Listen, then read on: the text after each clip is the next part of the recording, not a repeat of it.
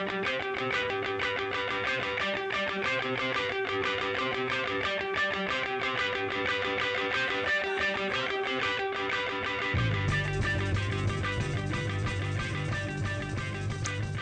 afternoon, everyone. Welcome to the Sports Geeks podcast. I'm Alex here with Pat for Week 16 of the NFL season.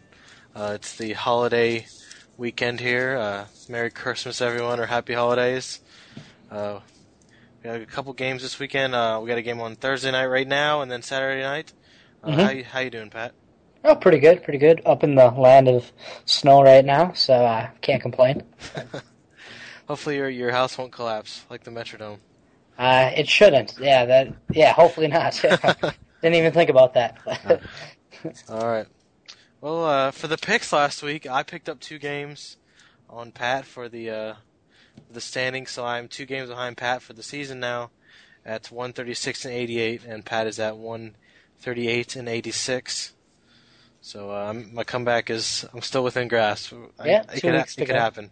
Yeah, not too bad overall considering the way this year has gone with all these, unexpected games and stuff. Yeah, we've been doing better the last couple of weeks. We had some bad weeks early in the year, like some 6 and 8 weeks for both of us, I think. But things have kind of settled down. Yeah. All right, well, let's get right into it. We had the Thursday night game. We're actually recording at halftime of that game, Carolina-Pittsburgh. We both picked Pittsburgh, and it looks like Pittsburgh's going to take care of business. I'll allow you to change your pick mid-game if you'd like. So. All right, I'll pass on that. It's I think 20-0 at halftime. Yeah, 20-0. So pretty much a disaster. Carolina, not good. Nope, ugly. They have no good players. I'm trying to figure out. I don't know any of their players.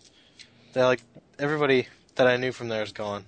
Yeah, well, I mean, they still have Steve Smith and D'Angelo Williams, but he's not even playing. I think both of them? D'Angelo Williams isn't. Oh. I think he went on IR, or he's hurt. Okay. Yeah, it's a sad state there. So.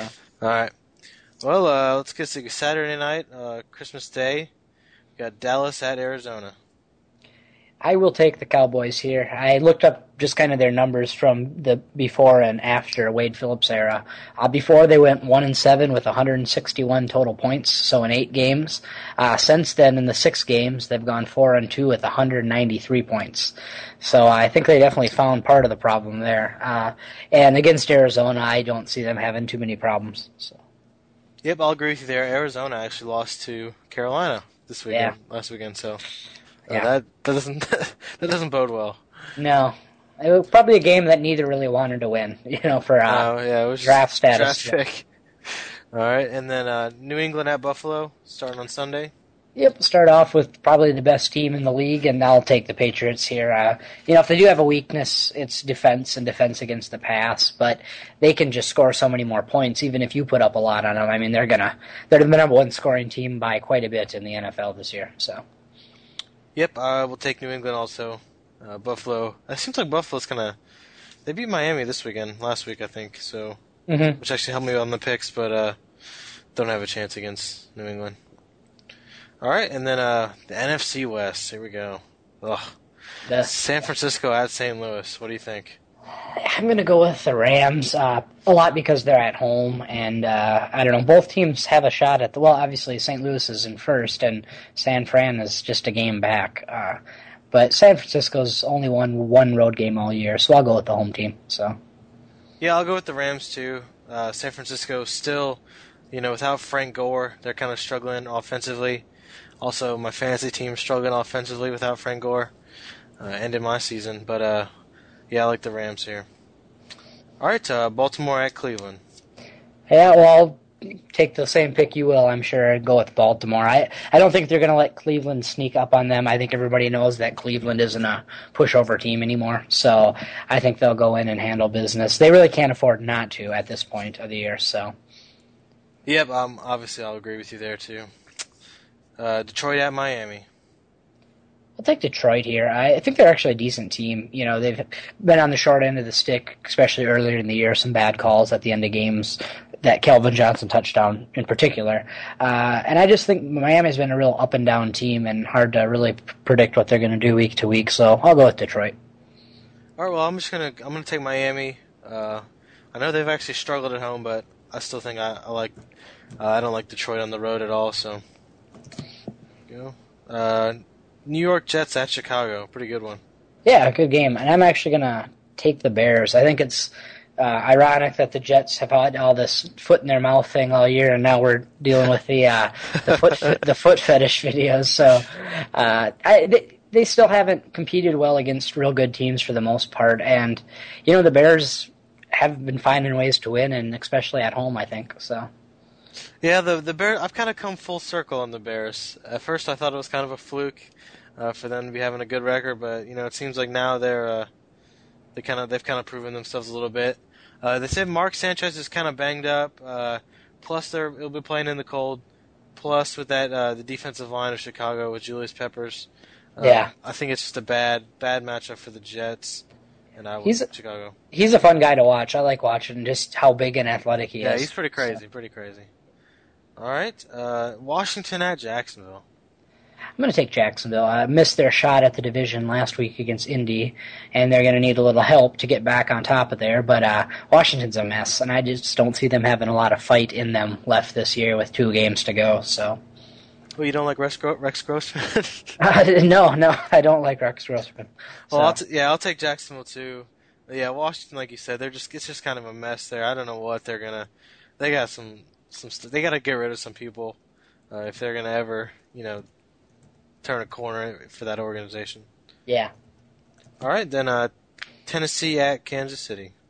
I'm going to go with the Chiefs. They're ridiculous, 168 yards a game on the ground. And now, they got Matt Castle back for a second week after surgery. So, get the any rust that was present probably gone. And I know Tennessee is kind of still in the hunt a little. I think technically they are, but they'd need the Colts and Jags to both lose their last 2 games. So they're 2 games behind. So yeah, their year's essentially done. So looking good. I will take Kansas City too. Tennessee, I mean, they've had their moments, but I think just the inconsistency has been kind of an issue. They started out 5-2, and then they lost 6 in a row. So I don't trust Tennessee at all, especially at Arrowhead there in Kansas City. Yeah. All right, Seattle at Tampa Bay. I will take the Bucks here. I think if these 2 teams could switch conferences, Tampa Bay would be running away with that NFC West. I think they're a much better team than Seattle, and I don't think they should have too big issue here. I think their playoffs are out of the question now, but still have a little pride in them, I think. Yeah, I'm going to go with Tampa Bay too. Like you said, Seattle, they're at 6-8, but that's 6-8 in the worst division that you could possibly imagine. So I will take Tampa. All right, Minnesota at Philadelphia. Well, I've pretty much given up on my Vikes, and certainly against Philadelphia. Mike Vick's probably drooling over game footage, of the Vikings' secondary pass.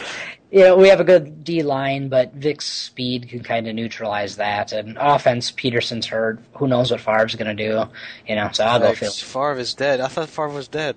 It looked like he was dead. I thought he died on the field Monday night. I did say that. I said it out loud. I'm like, is he dead? Like, I thought that would have been, crazy. It would have been poetic, actually, if he had. It would have laid it all out on the field. Maybe that's what he's trying to do. to literally he's trying get to die on the football. field. I don't know. But I'll go with Philadelphia too. Obviously, they're having a good season. I do think that they're kind of getting overrated, though.